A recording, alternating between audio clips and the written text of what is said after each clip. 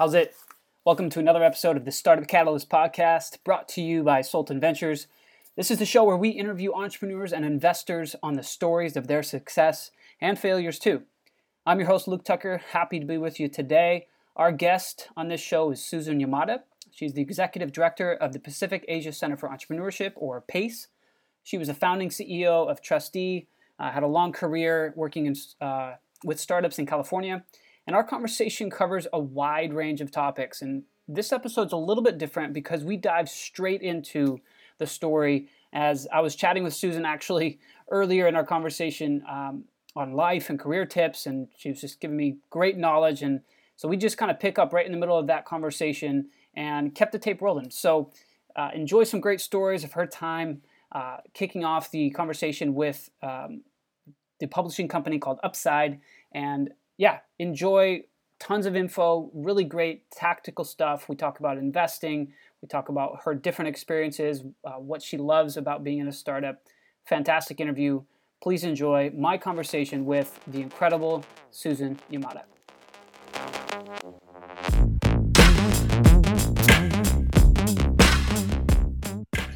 Before we kind of kick into that, I was actually really curious to see how you kind of went from publishing company to TRUSTe, because was there years in between? Was it 3 failed ideas in between, or was it co-founder from? Okay, so I've never had the idea for the company.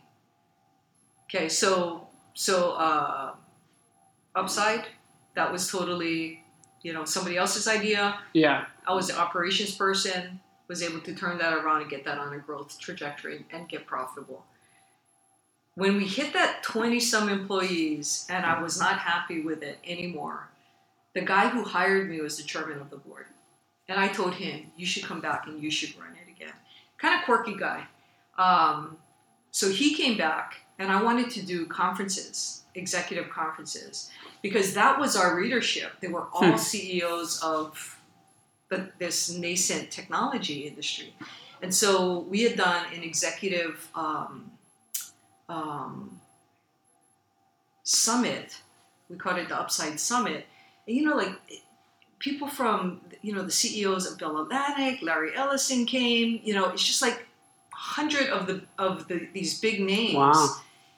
Either the CEO or an EVP would come. What's the Salesforce guy? Is that Mark? Benioff. He was there with Larry Ellison. And they came. But, it was so exciting to do that, and it was a startup. So I wanted to do that. But what happened in the meantime is our new CEO, the guy who took my job, he fired me. So you were working for Upside. Okay, I was CEO. running Upside. You were running it, right? Right. Yeah, so it was your company, and right. you told the board of directors guy, take this over, I want to focus on this. Yes. Because we did our first one, it was really successful, and I wanted to do another one. I wanted that. It's a startup. It's like you're going to do a startup within your old startup. Right, exactly. So then the guy who hired me came in, and he just wanted to go in a different direction. So that was a real interesting learning experience, because once the CEO says you're out, you're out. There is just, you can't expect your board to come back and support you. They are now behind the new CEO. And I'm like, what the hell, man? I spent 5 years of my life. I turned this around for you, and this is how you're going to treat me? It's like I get this letter on my doorstep terminating my employment. Literally like a pink slip. Exactly. I'm going, how classless is that? Right? So, no, come into my office, let's talk about this, let's work on a transition or nothing. So I wasn't doing anything for several months, and then this TRUSTe offer came. So I was just having lunch with a few of my friends, and they said, hey, maybe you want to try and do this. So it was an idea that had already been cooked up, but it was just kind of like a business plan. And so they needed it to actually get executed. So I was like, all right. And so that was like a random connection? Or yeah. there was no hey, this is the investor in this company. About privacy, and I didn't even know that was an issue. I don't even either. So explain to me how TRUSTe makes money. Okay, so everybody who uses the TRUSTe seal on their website... Everybody, like if you're a website or your licensed. business. So everybody pays the annual fee. And then we had some large, all the large companies like Microsoft and Yahoo at the time, Excite, all the big portal companies were giving money. So is that the same as like VeriSign doing SSL, or is that completely different? It's completely different because SSL, you're actually buying a software, right? You're using the SSL software. Basically what we're doing is if you put the TRUSTe seal on your site, it's saying that you are adhering to at that time 5 of these minimally accepted privacy standards. So you have people that will do an audit of this company and your stamp of approval. So it's all about building a brand. Yes, totally. So how did you build the brand? It helps when this is a very, very hot industry that is going to enable e-commerce globally. Because in the European Union, personal information is the property of the citizen. It is not the property of the company who has collected it. Historically, in the United States, if you fill out any sort of warranty card, that is now the information of Black & Decker, of Whirlpool, of Sears. And that's why there was a junk mail, virus, because everybody had your name and address, so they could keep sending you stuff because of the 1-2% rule, right? So in the European Union, you cannot do that. So the European Union was saying to the US companies who are counting on eyeballs and global e-commerce, if you guys don't protect the personal information of European citizens, you cannot sell to Europeans. So part of the internationalization strategy of any company, especially at that time, you have to post a privacy policy. And it has to have these 5 minimally acceptable. You got to disclose what your privacy policy is. You have to let the citizen access it. If they want it deleted, you got to delete it. If they want it changed, you got to let them change it. Any changes have to be noted in your privacy policy. Because historically, U.S. companies would not understand why they needed to do that. But because the European Union was pressuring the Department of Commerce saying, you better get your companies to do something. You got to remember when this was, right? It was when the internet was all coming out. So what time frame was this? Mid-90s? Late 90s? No, late 80s. Sorry, late 90s. Yeah, late 90s. Because 2000 is when everything just went nuts. So it was interesting. So if you have somebody who is forcing these companies to do something, like little old TRUSTe is not going to do anything. But it is the best interest of all of these different search engines and key players on the internet to make sure that these channels to international commerce are wide open. So it started with really the legal guys understanding what the issues were, and that if they didn't find an industry self-regulatory body, which was TRUSTe, that the government would have to come in and legislate, or they would not be able to have these open borderless markets. Right. So really the big players, and I think there were like 6 to 8 large portal sites, Excite, Lycos, Microsoft, Netscape,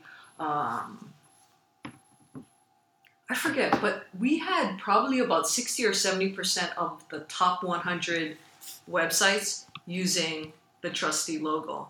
And it was hitting like 90% of all users were going to these top 100 sites. At what point? Like from launch?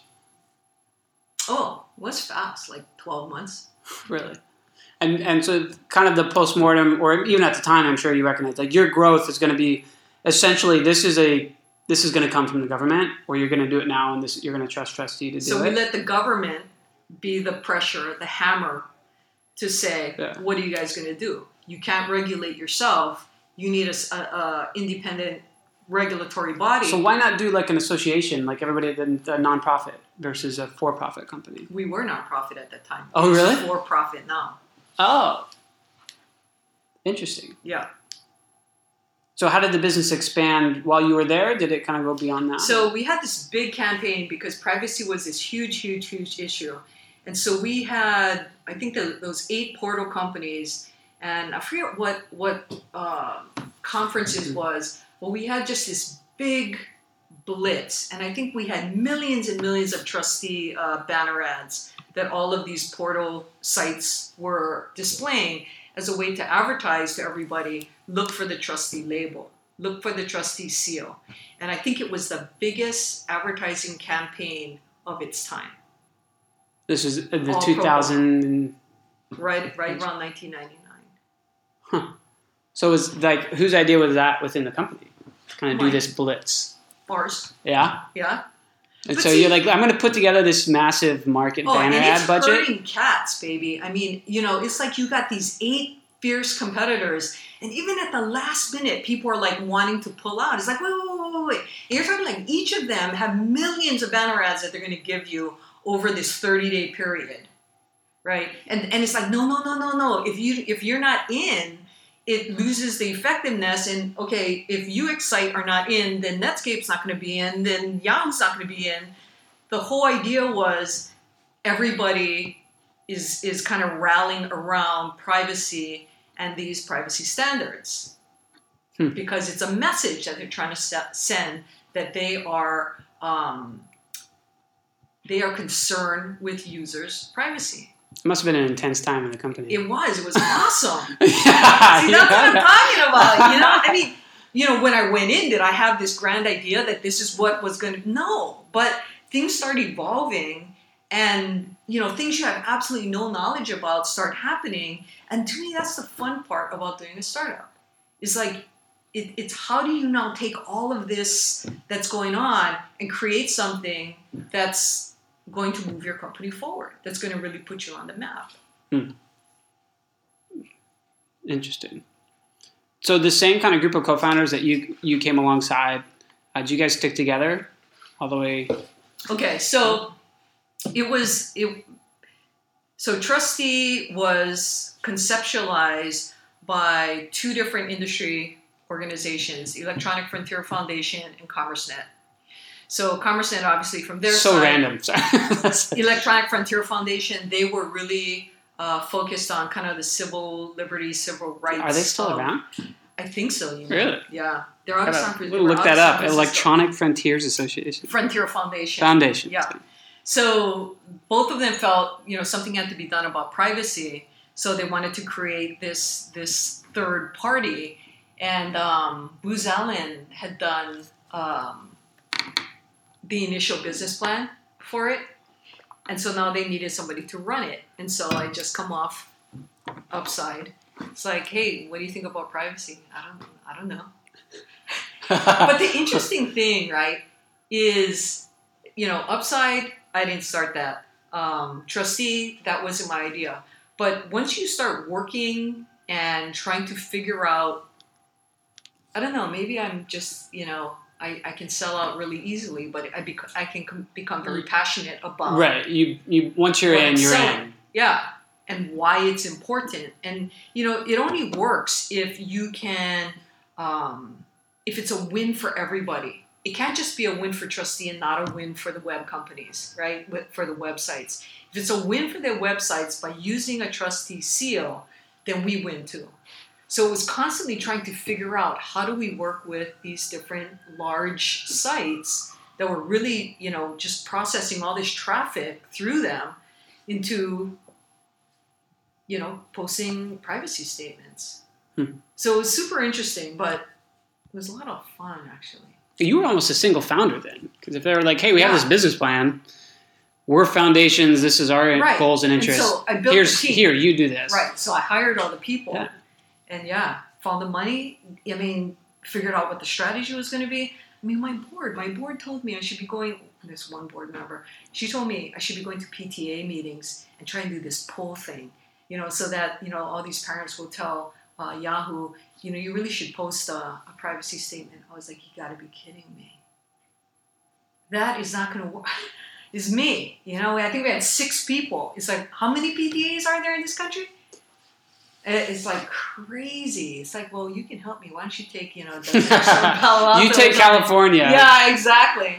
So, so it's something different. But really at the cutting edge of what was going on with the internet. Cool. So I'll kind of hit the reset button a little bit. Shall we start at the beginning now? I did want to talk about TRUSTe a lot because I was really, I know most of the, and we got to talk about, the pace and that's awesome. But I know more of that part of your story. And so I was really kind of curious to get the TRUSTe stuff. So that's why I was, really interested to kind of get some of the background and get some of the landscape of, going even earlier, you going and starting in the tourism industry, right? And then from there, kind of figuring out you want to do tech and you get your MBA. And then you go be a tech analyst somewhere. And then Upside happened, kind of? Yeah. Well, I was in brain injury rehab for about a year. Oh, really? Yeah. I was the business manager of that. Yeah. Wow. Yeah. It's been eclectic, but I think the main thing is that they were all pretty much struggling startups. Huh. Wait, so the brain injury rehab was a center that you were managing? We had 3 different centers that I was managing. One in Escondido, one in Gilroy, and one in San Jose. And so they were all startups. They were all struggling, and we had to figure out how we're going to make that thing work, right? So you must just be attracted, or there are people like walking down the street and we're like, her, she can help us. She has the look. You know why? Because if it's not dire, I get pretty bored. Well, you found that out pretty early on then in your career. Yeah, it's got to be like a train crash. Well, that and so I would perceive that even when you were working in the tourism industry in your first couple of years in San Francisco, and you're like, the action's over there. I need to be over there in terms of technology. Smart, right? I'm not that smart, actually. So I was in Santa Clara, at the Marriott right by Great America. So I after UH, when I got my degree in travel industry management, I went to Maui to work for the Marriott in Kaanapali. They were opening. So I worked there for 2.5 years. And my initial idea was I was going to work there the rest of my life on Maui. Ever since I was a kid, my mom's from Maui. My cousins are there. We always used to go over there in the summertime. I used to have a great time. I'm going, when I grow up, I'm going to live on Maui for the rest of my life. Well, 2.5 years later was about all it took for me to say, okay, that was not what I wanted to do with my life. So I had this opportunity to transfer with the Marriott to either Torrance or Santa Clara. I picked Santa Clara because it looked like it was closer to the ocean. Naturally. Okay? That's how Hawaii girl. That's how the decision paradigm was. Yeah. So I went there and I was working there for 2.5 years. And basically what I found out about the hotel industry is you have to keep moving. If you want to move up, you got to keep moving. You go to different sorts of hotels, small hotels, big hotels, corporate hotels, resort hotels. And I did not like moving. That's when and then I met my future husband, and he wasn't moving. So that's when I went to San Jose State and got my MBA because I had to just figure things out. I had to park in that area. When I came out, getting that analyst position was the first one I got, and it was in the technology industry. Oh, interesting. See, I'm not that smart. I just follow this random universe. And it all works out. Yeah.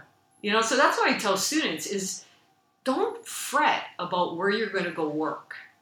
Look at the kind of skill set that you're going to develop and think about what kind of skill set you need to be successful.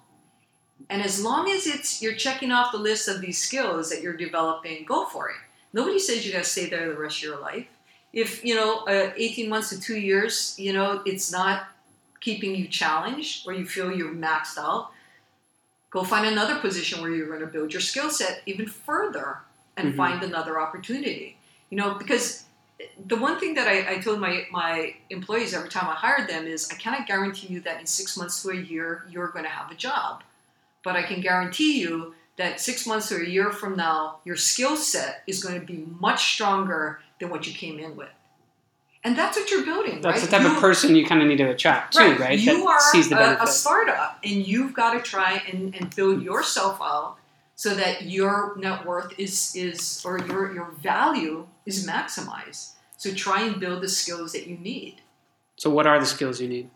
Well, it really depends on what you want to do, right? I mean, for me, I obviously wanted to run my own company. So when I went into TRUSTe, one of the biggest things that I knew I was going to have to do, I was going to have to be a public speaker, because this is a completely new idea as far as online. You're going to have to communicate the value props over and over and over again. I was going to have to be a salesperson, which even at the magazine, we had a really good sales team. I didn't do a lot of the outside stuff. I was the inside. I was operations, make sure that we're going to make money. I really needed to be the outside person. That's interesting that you had that operations kind of building a team, not doing the outside sales, transitioning to another role on the executive level, CEO, driving the ship, and you have to do a completely new skill set that you hadn't had at least quote unquote practical experience doing before. And I was forced to do it. Yeah. Right? Because you have to become the voice of privacy for an industry. I had to go to Washington, D.C. and talk to the Department of Commerce. Lobbying. Fun. Yeah. I had to talk to all the people, these top 100 websites, trying to convince them and their general counsels why they need to post a privacy policy. Tons of conferences. And that's where I developed the ability to speak in front of a group. Huge. I mean, to me, you got to be a good communicator. So big communicator. What else? They say that like common sense is very uncommon, but I really think in a startup, you need to have a lot of common sense. You need to know when to pivot. You need to know who to hire. You need to know when to cut people loose. And I think over the jobs that I've had, because I had so many, I mean, I would stay at a job for maybe 2 years, I had a lot of experience in that. Like I knew good people, bad people. When I was working for the Marriott, I learned how you terminate people. The one reason why large companies are so successful is because they have a lot of standard operating procedures, right? SOPs. And so it's a great place to learn. I just took the whole Marriott handbook and just kind of butchered it all up, and that was my handbook. Oh, really? Mm-hmm. At Upside? Yeah. Because, no need to rewrite the wheel, right? Exactly. And it's like, you should know how much vacation you have, how much sick time you have, how you're going to write people up if there are performance issues, what holidays you're going to have off. And it just makes everything easier. So it's not like this year you have Martin Luther King Day off and next year you don't. That's what causes problems, morale problems. If everybody knows as soon as they start, this is, what your benefits are and your code of conduct is going to be, it's just so much easier. So how did you learn to fire somebody at Marriott? Was that a boss or somebody? We fired a lot of people at Marriott. I mean, there is a process, right? At the Marriott, you get 3 chances. And each time everything's documented. Because 3 strikes and you're out kind of thing? Yeah, because you don't want to have the unemployment issue. You want to show that you have, given that person every opportunity to correct their behavior. They know that there's a problem. And if they don't correct it, then they're gone and the company doesn't pay for the unemployment. So common sense kind of obviously encapsulates a lot. So we have communication, common sense, and you mentioned various things. Collaboration is very important. Creativity. I think the big thing about understanding different industries is you can draw different business models that typically are not associated with other industries. So, in publishing, there's a specific business model, that if you want to be successful, your editorial drives your audience, which drives ad sales, right? It's just this virtuous loop, and you can either be spiraling up or you can be spiraling down. So, I just always use that same. I learned how to sell at Upside because we're constantly selling ad space.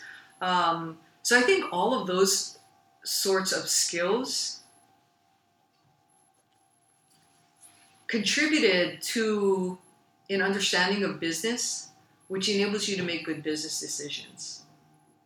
Do you think, with kind of piecing all these things together, how to sell, creativity, collaboration, common sense, good communicator, did you even think while you were doing this at the time, oh, I need to learn all these things, or looking, you're just like, I know this needs to get done, and then I go here, and then I know this needs to get done. And like, would you kind of classify yourself as a consummate learner? Like, you're always excited to learn new stuff? Definitely.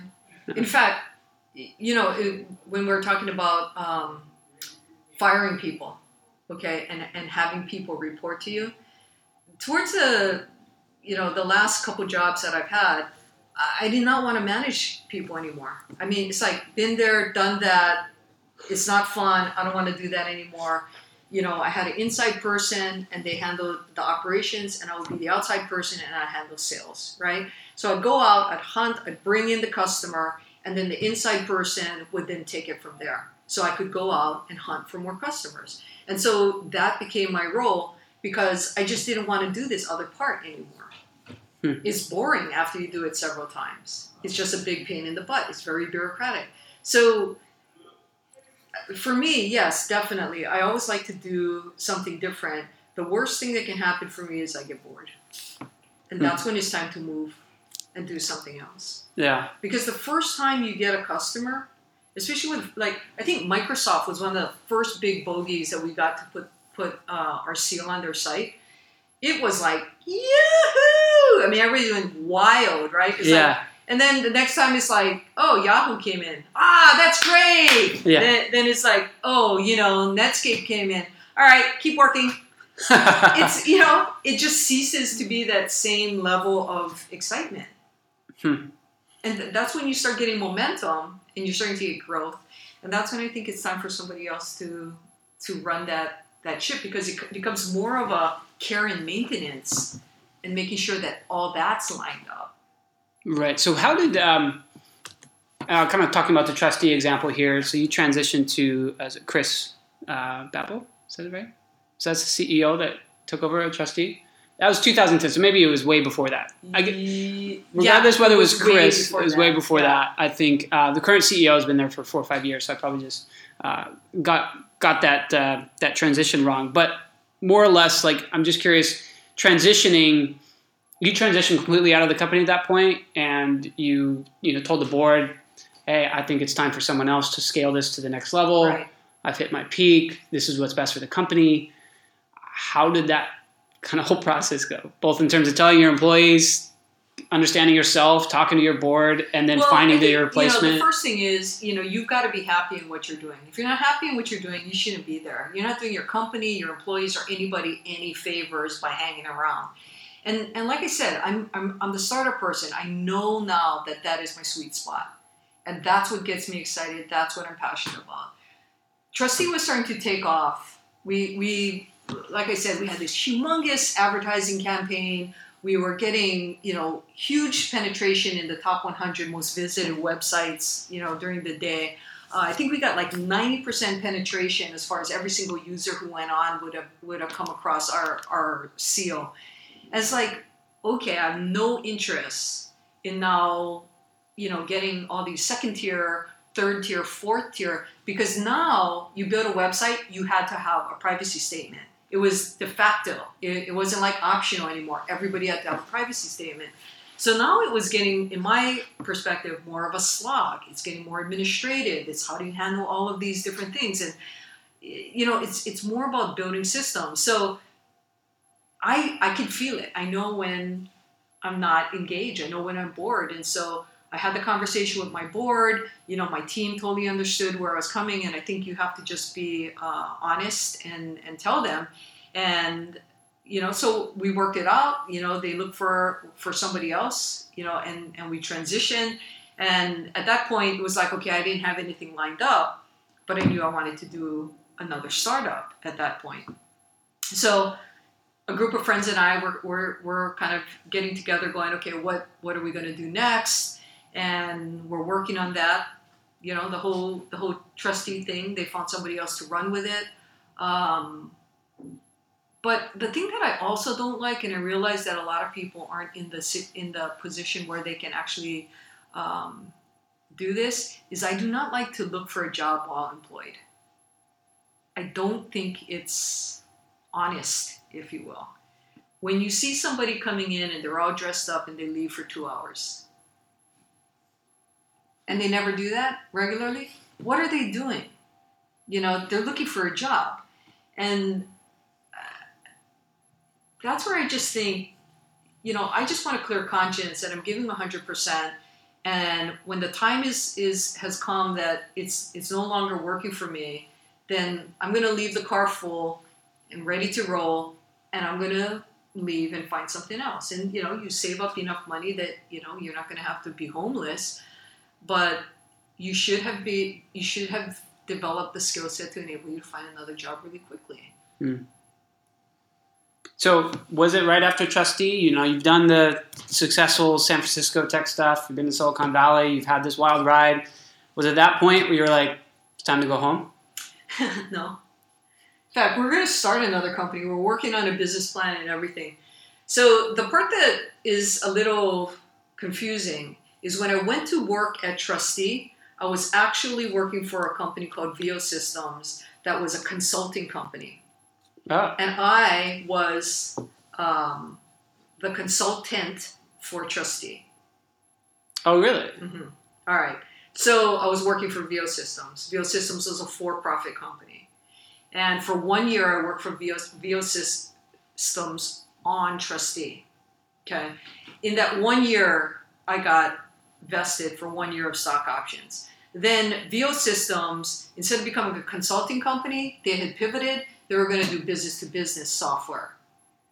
Okay, so they went and they spun out, and they said, Susan, you can either come with us or you can stay with TRUSTe. Well, I just spent a year building TRUSTe. I was not about to, say bye-bye. Right. So I said, I'm going to go with TRUSTe, but I exercised my options from VO Systems. VO Systems eventually is sold or merges with CommerceNet, which becomes the hottest IPO of 1999. And it was a very hot market. So my 25% shares from VO Systems became worth a ton of money.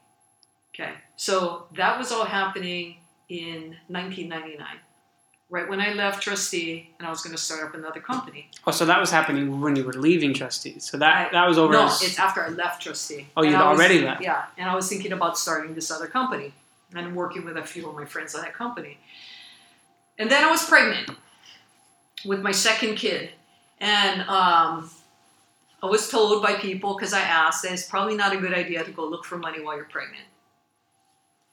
So I was going, okay, I'm going to wait to have the baby, and then we'll go and find money for this new idea. So my son was born in September. And then I had this next epiphany of, and the Commerce One stock, I think it went public in the fall, right around when he was born. 2000? 1999. 99. Yeah. It was the end of the fall of 1999. And then it just blew up. I mean, literally blew up. I'd just be watching the stock, and every day, I'd be making like $100,000 a day. Golly. No, it was like totally freaky. And that's when I go, okay, look, I got a newborn. I have a 4-year-old. And why do I want to do another startup now? Right. Now it's do the startup of family kind of thing. Right. And so I had enough money now that I would never have to work again if I didn't want to. It's like, why are you doing it? Because it is so absorbing when you start up and you're the CEO. You got to work harder than anybody else. Right. Right? You have to set the bar. So at that point I said, you know what? I'm not sure, I want to do that. And so I didn't. We decided to not do the startup. And then my dad passed away the next year in 2000 in March. And he kept waiting for us to move back home to Hawaii. And, it's never a good time to uproot yourself. And I was there for 17 years. And I said, but my plan was always to move back. And so that's when I just said, we got to move back. So I gave us a year to get ready to move. And in 2001, I moved back. Wow.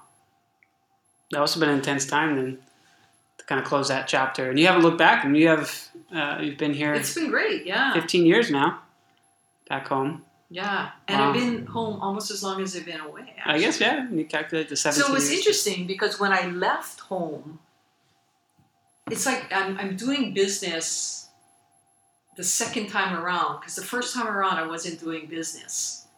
You know, I had to create a network here. I had to find out what was going on here because I had no business connections here at all. Because when I left, I was like, you know, a 23-year-old hotel worker. So it's been fun. I mean, I came back at the right time, I think, because a lot was going on in Hawaii. You know, tech industry was just kind of, the interesting thing about Hawaii is everything's late. So, you know, Silicon Valley, everything had busted already, and it was just getting started in Hawaii. Oh, really? Yeah. Yeah, 221's like... You left the bust, and then you come, and you're like... And things are growing, yeah. You know, they never busted because they had never boomed. Even after, like, September 11.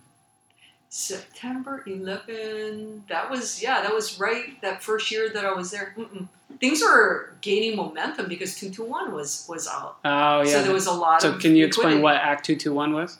So Act 221, in hindsight, was very, very controversial, but the intent of it by the state legislatures was to stimulate investment in high-growth, high-tech startups. So if you met this certain criteria, you were labeled a qualified high-tech startup.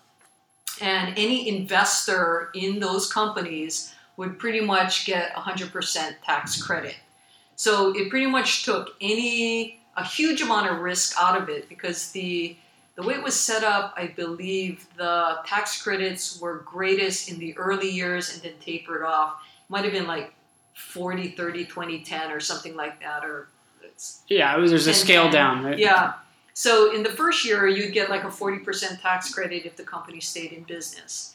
So, you know, if the company stayed in business for 5 years, then pretty much you got your money back in tax credits from the state, and you still had equity and the potential of an upside.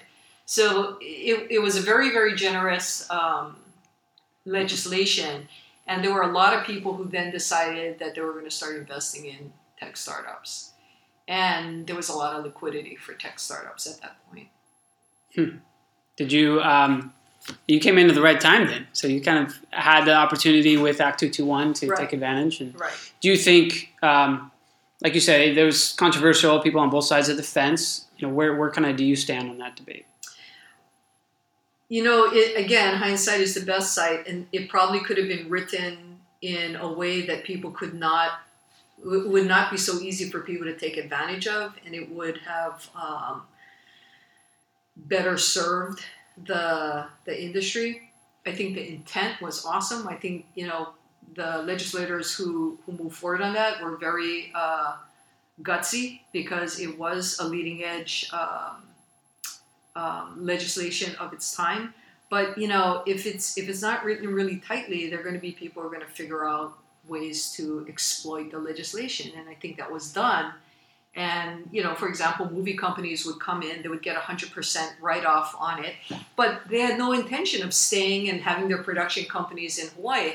So, you know, and there were other startups that would just, you know, be the living dead for 5 years, so you could get your 100% tax credits when they probably should have been, you know, dead within 18 months of their investment, perhaps. So it's kind of the opposite, right? A lot of times companies, maybe a founder will come after 18 months and say, hey, I took $1 million. Here's the last $500,000. We're not going to keep going. Have some of your principal back. Versus they might be like, oh, no, just keep going. Just spend it. Yeah, just keep going. And so, you know, they weren't really doing anything in the last few years, but they were still filing tax returns. They were still live, you know, by the qualifications of the legislation. So, you know, I think there could be things, perhaps it doesn't have to be 100%. Maybe you have third-party investors who are professional investors, so you take out the whole, you know, how do I get around this kind of thing, where you put money into a fund, for example, where you have professional managers who are rated on not so much the tax credits, but what their return is. So I think there are different ways that can be done. I think, though, that the water's poisoned already. That we're going to be very hard pressed to see any sort of really kind of cutting edge legislation supporting technology from a funding perspective, just because it was so controversial. Yeah, people still remember. Yeah. Exactly. A funny story. I remember in 2006, I started working at Central Pacific Bank, and within a year, I was in commercial banking, and we had multiple clients. And these, if the legislation was in the early 2000s, they were definitely a few years late. But we had insurance companies being like, we want to invest in this qualified high technology business, right? These QHTVs or whatever they were.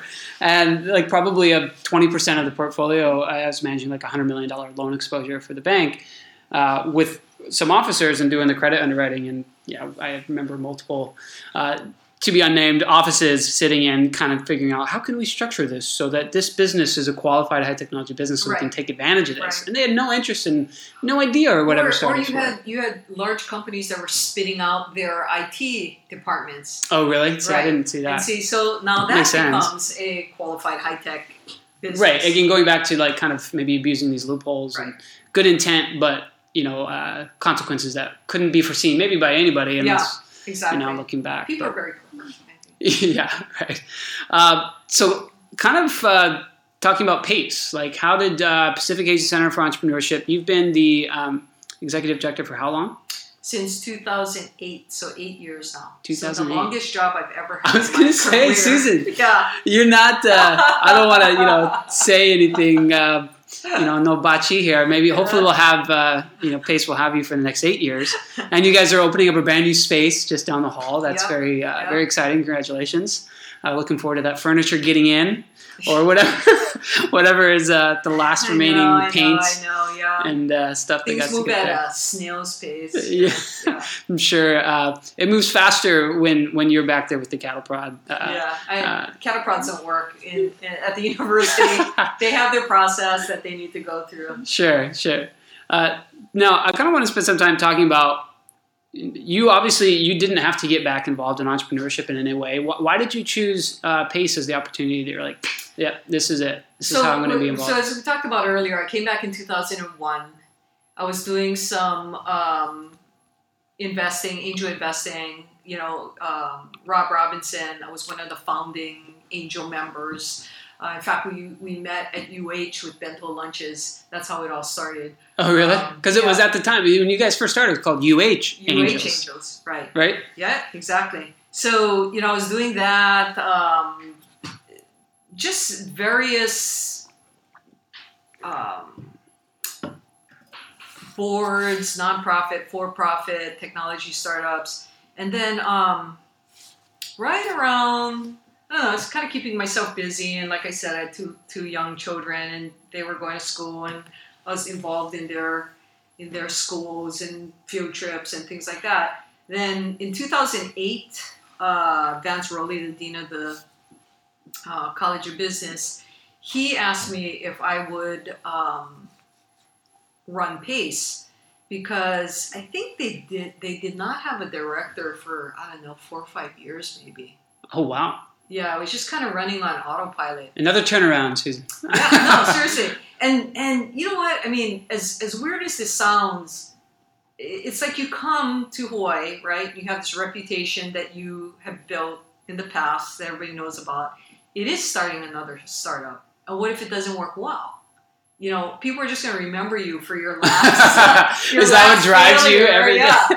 And it did. I mean, it's funny to say it, but that was a part of me that was thinking, God, you really want to do this, because if it doesn't work well, then you're going to be in charge of you're going to have been the person who failed at PACE.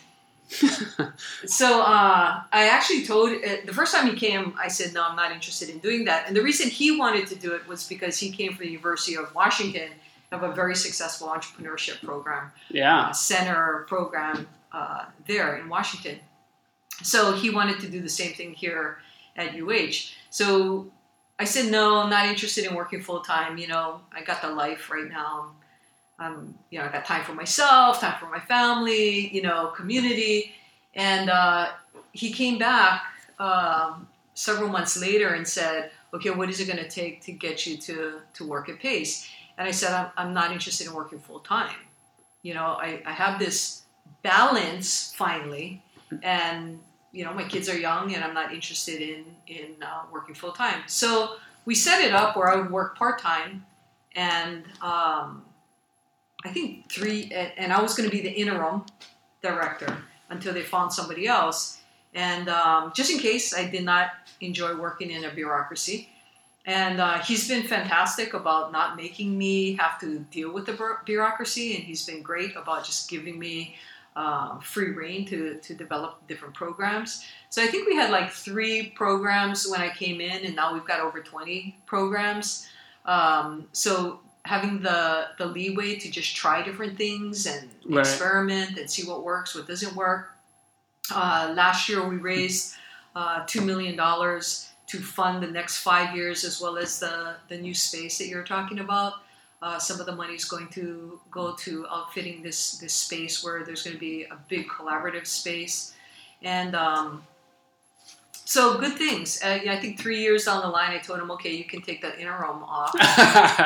Yeah, took 3 years. Yeah. Well, 17 you go from 3 to 20, and I'm sure you got 2 or 3 more on the hopper. But that's a little over 2 per year on average. Yeah, that's not a lot. Not a lot? No. Should I ask Crystal and Tracy if that's okay? They would probably say it's a lot, and pretty much we're capped out right now because they just don't have the time to do any more programs. Yeah. So I mean, the great thing is they do all the work. I will say, and one of the first events that I was involved with was the startup weekend you guys did here, and that event was so well run.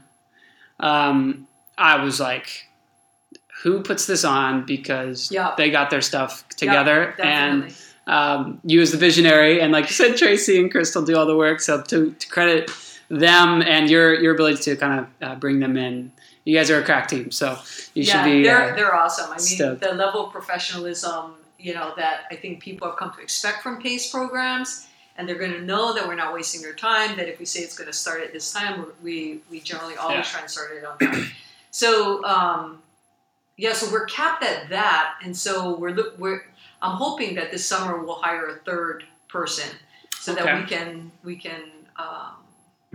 continue to provide the students more and the community more programs.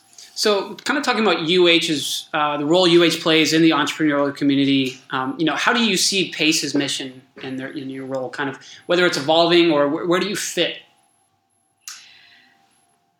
I think as far as, it's not even so much PACE as it is my feeling that university students, they need to think entrepreneurially. Whether they want to start their own business or go work for somebody else, it's not an option. You need to think entrepreneurially.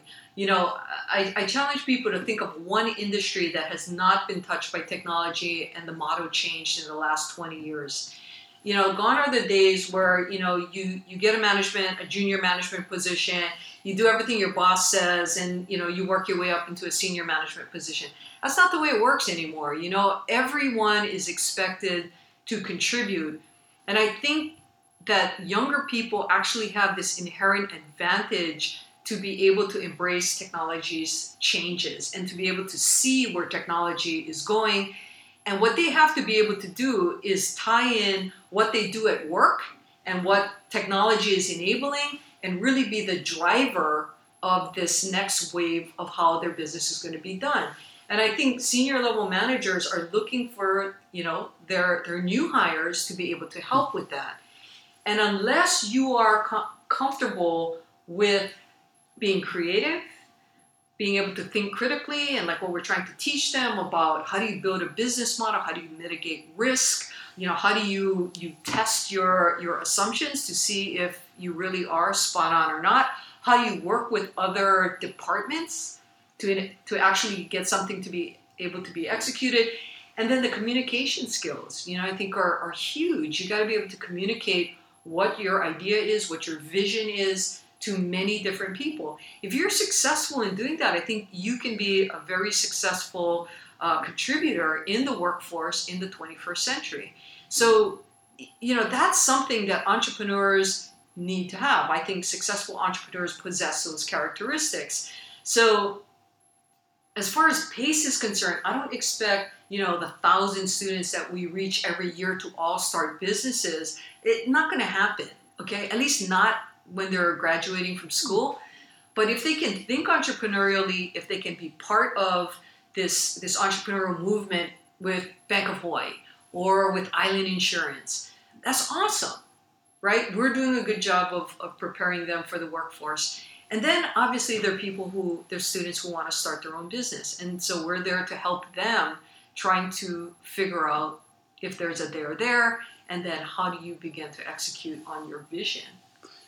So in equipping and kind of preparing students, for all these different qualities, the programs you do you kind of have KPIs or measurements of success that you identified? I hate that stuff. If it's right. So no. Yeah. And that's when people go, oh, well, how many people, it's like, I have no idea. But you know what? If the room is full, I'm happy. It's, and I guess we can get away with it, if you will, because we're an educational institution and nobody's pressuring us to quantify everything. It'd be hard to quantify a placement type of deal anyways. And it's hard to quantify 10 years from now. People in 2008, did they start a business? How many people have they employed? They could be all over the world by now. They should be all over the world by now. So it's number one, difficult to keep track of them and where they are. And so my point is, we try to teach entrepreneurial skill sets. And when they first get out of school, it's like when I worked at the Marriott, I have no problem telling students, go work for a big company. Go get some vertical skill set. Get some industry knowledge about something so that when you come out with your idea of what you're going to fix, it's a big market. It's an actual real problem because you've experienced that within your work. And there's more of a chance it'll be successful and it'll be scalable. And when you look at successful entrepreneurs, they're typically in their mid-30s or older. And there's a reason, because they have vertical expertise, they have skill set, they have a network, right? And everything just kind of comes together at that point. So if we can kind of start building the foundation of entrepreneurial thinking, my hope is that by the time they hit their 30s and they're hitting their stride in their career, that they'll be able to, take everything they've learned and be able to actually create something. Right. So what about kind of the commercialization pathway? When, we, with Accelerate UH and PACE, we have this graph, which you, I believe, wrote on a whiteboard at one point, and then we designed it and have this graph now of PACE sits here in the very early, you're the seedling, right? And then, in the next phase, there's and part of that's a business plan competition, breakthrough innovation challenge. Then there was a gap previously before upside funding. Right. And Accelerate UH now fits in there where we're investing, we're doing more of a formal program, we're an accelerator. Envisioning that commercialization pathway, how can, what do you think you're doing really well through the university and what can we look to improve on? So, as far as the university is concerned, the main thing that we keep our focus on is this is an educational, our mission is education, to educate people. Our mission is not to start companies. I'm not being measured by how many companies am I starting and people I'm employing. Obviously, we'd like that to be an outcome because we do think that entrepreneurship is going to be a stimulus for the local economy. So then you have, the Accelerate UHs, that is their job, is to commercialize. What we're trying to do is we're trying to stock the channel, right? We're trying to stock the funnel with all of these entrepreneurial ideas and entrepreneurs with the hope that, out of every 10 or 20, you're going to get one or two that actually want to take it to the next level. They have the idea, they have the skill set, and they have the aptitude to actually commercialize something. So we're really focused on trying to teach faculty and students what that entrepreneurial pathway looks like in a very safe environment, right? Where no one's a loser. So we try to give them assistance. And one of the big things that I think students don't realize is they have all of these programs and people who are available to them because they are students. So Greg Kim will see you because you're a student. Pia Armour will see you because you're a student. And they'll all give you the benefit of their expertise pro bono. Once you leave these hallowed halls, you pay them. I'm laughing because I sat in Peter Rowan's class last Thursday at some undergraduate marketing, and he asked me to give a presentation on resources available to students in Startup Paradise, or through the university as well as in the community. And I did that, and one of my key takeaways at the end was take advantage of being a student. Like, take it, like all of it. And I mentioned the exact same thing you're talking about, so I was just kind of laughing that that you're bringing it up. And then, it's even doing customer interviews, right? Exactly. I'm doing a student project, and it can actually be a real business you're building, right? But people are way more receptive to that. And people, and in Hawaii particularly, I think that's one of our strengths, is that everybody will talk to you. Very rarely, if you ask somebody for help, will they say, I'm too busy. Everybody will help you, and if you're persistent, they will eventually return your call. The spirit of aloha. Exactly. I mean, the interesting thing, just last night, these two local guys, they came to a lecture that Walter Dodds, the former CEO of First Hawaiian Bank. K-Papa Ike, all that lecture he did. Exactly. So I interviewed him. One of the things he told the audience of, 150, 200 people, hey, you know what? If you want to talk to me, come on up. And these two guys were the only guys who followed up with him. They've had a couple meetings with him now. No way. Yes. And he's following up with them as far as things that they're asking him for. They didn't go with any expectation that he was going to do anything. They just wanted to pick his brain, get his feedback. Wow. And he's helping them. Kudos to them, yeah. I mean, two guys out of 200 people there, maybe about, 75 to 100 were students. But what the heck? Arguably one of the most powerful guys in Honolulu is saying, hey, come talk to me. Let's have lunch. And two guys. You got a hit rate of 1%, Susan. Well done. Toledo.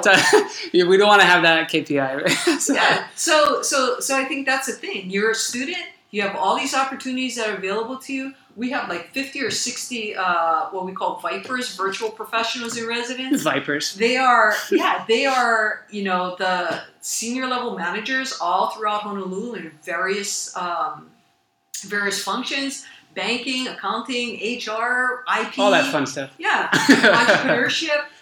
And all it takes is like, I got this question, can I have an hour of your time? And they all are willing. It's not even like they're going to say no, right? Yeah. So here's this whole this process. You just kind of come to our website, you type in your question, we'll forward it over to them, and they'll get back to you. Jeez. Gosh. I'm going to pose as a student, and you're going to get all these questions. Exactly. You want to do market validation? There's 50 people. Yeah. Right? Yeah. Do you think, I've heard this maybe from some others, and just curious to get your points, and then we'll kind of wrap it up and do some rapid fire Q&A if that's all right. But do you think there's a fear of failure by students or people in Hawaii? More so than other places? Like, is it a cultural thing? I don't think it's more so. I think everybody fears failure. I mean, that's what I was telling you before I took this job. I was thinking, oh shoot, man, everything I'm working for, it's like, what if it doesn't work out? What if I'm a failure? I mean, I think no matter where you are in your life, you always have that in the back of your mind. Well, what if it doesn't work out? And I think it's my opinion that the way you get over that little, black thing sitting on your shoulder saying, don't do it, you're going to fail, nobody's going to respect you, is that we accept failure as part of taking a chance. If you're going to take a chance, if you're going to take a risk, there is always the chance of failure. Nobody wants to fail royally. Nobody wants to super ferry. Okay? It wasn't the management's fault. Okay? But nobody wants that. For anybody listening, just look up super ferry and you'll know what she's talking about. Nobody wants this flaming $100 million blow up. Okay? But 99.9% of the time, you will not fail that big. And the little failures you have will enable you to gain the confidence to make bigger and bigger decisions. That's why when you're younger, you should make as many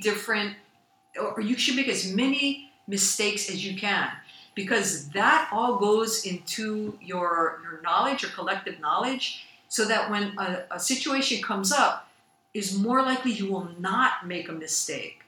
But if you have never tried, your opportunity to make bigger and bigger mistakes as you get older, because now you are responsible for more and more, it becomes immense. And you become more and more paralyzed because you don't have the confidence to make that decision because you haven't had experiences when you're younger. So I think one of the biggest problems of parenting is that parents don't let their kids make mistakes. And it's all because they want to protect their kid, but the kid's got to make mistakes. They got to fail at soccer so they can succeed at softball. I don't know. They've got to find what they're good at, because if they don't get that process, what are you good at? Yeah, and you as a parent kind of have to give them that leeway, right? Exactly. Yeah. And let them discover what it is that they're good at.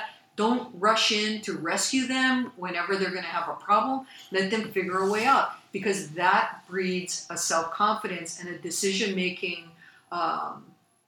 ability that they're going to need later on in life. So, I mean, I'm a big proponent that, yes, there is risk. I think parents are intending to do the right thing by protecting their kids, but they should let them make small mistakes. And the more small mistakes they make, the more confidence you'll start gaining. Otherwise, you will never push the envelope if success is not making a mistake. It's coloring in all the bubbles correctly. Here's a trophy for participating. I hate that. Yeah, I figured you did. Speaking of parenting, I wanted to ask you a question about as an investor. Like, I'm a founder of this company, and I come and pitch you as an investor. What are the things that excite you to say, yeah, I'm going to write a check? So it's generally more than one conversation.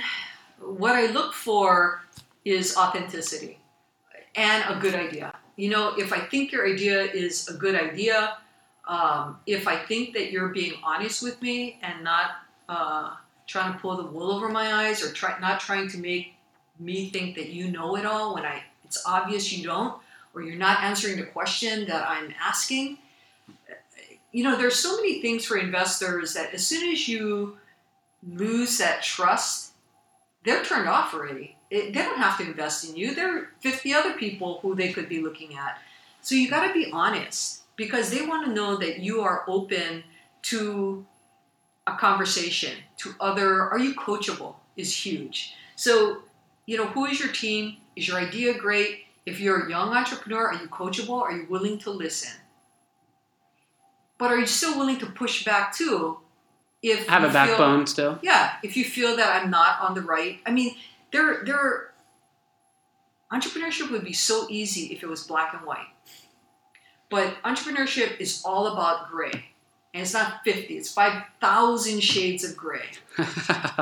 Everything is gray, because if it was easy, somebody else would have done it by now. So you have to be very comfortable in this gray area of not knowing what bubble to fill in. So, I think people look for coachability, the ability to get other people's opinions, the critical thinking, as I was talking about before. Like, if you talk to 10 people, what are you going to pick out that you're going to actually act on, and what things are you not? So I think those are all important things. There's definitely a likability factor, because if I don't like you, there's no way I'm writing a check to you. Because you'd be spending time. I don't want to have to spend time with people I don't like, right? Life's too short. Of course. And if I don't like you, probably other people are going to like you, and then who's going to buy your stuff? Good. All right. Be likable. Yes. That's a good life lesson. Yeah. So quick wrap up with some rapid fire Q&A. So I'll just kind of ask a question, and then you can say whatever that kind of first thing comes into your mind. So what favorite thing about Hawaii? People. Do you have a favorite beach? My favorite beach is probably Makapu'u. Ooh, Makapu'u. Do you have a favorite golf course? We haven't talked about golf today. Yeah, my favorite golf course. You're wearing a Hawaii Prince. Is that Hawaii Prince? Yeah, no, that's not my favorite though. I don't know. I've got a lot of favorite. Probably the neighbor islands My most favorite one right now is Waialua, actually. I just came back from Kauai last week. I love Waialua. Oh, yeah? Yeah, I love that course. What's your handicap? Handicap's like 13 and rising. No! I'm in a slump right now. That's That's golf. That's 2x better than I am, I would say, probably. Do you kind of follow any blogs or podcasts, any that you recommend a lot? No, but I read a lot of like online news, daily news stuff. Yeah. I like Civil Beat. There's this other one that I read every day called The Skim. I think it's kind of focused more towards women.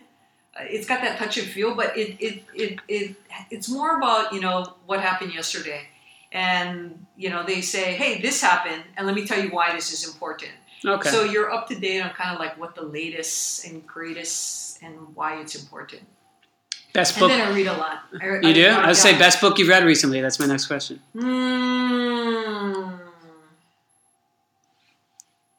God, I don't know. You like nonfiction or fiction? I mostly read fiction, but I did like that Ash Moria for Lean, Running Lean. Yeah. Yeah. Running Lean. I did like that. Yeah, we should talk about that more. Yeah. It's good. Yeah. Really practical. I think it's better. Stuff. I think it's better. I agree. More intuitive. Yeah. Even the Lean canvas, I think, is better. Yes. Definitely. We're going to use that canvas for the summer startup launchpad. Oh, good. Yeah. I'd be curious to see how you guys like that. A startup founder or investor you admire, and why? I can't really say. No? Okay. Mm-hmm. Do you watch Netflix? Yeah. Netflix. What's the last show you binge watched? God, I don't know if that was on Netflix or Fire, but I'm watching Crossing. Oh God, see, I can't even remember. Okay, so on Netflix, I'm watching Bosch. Uh-huh. And then I'm watching this other one. I don't even remember what it's Crossing something.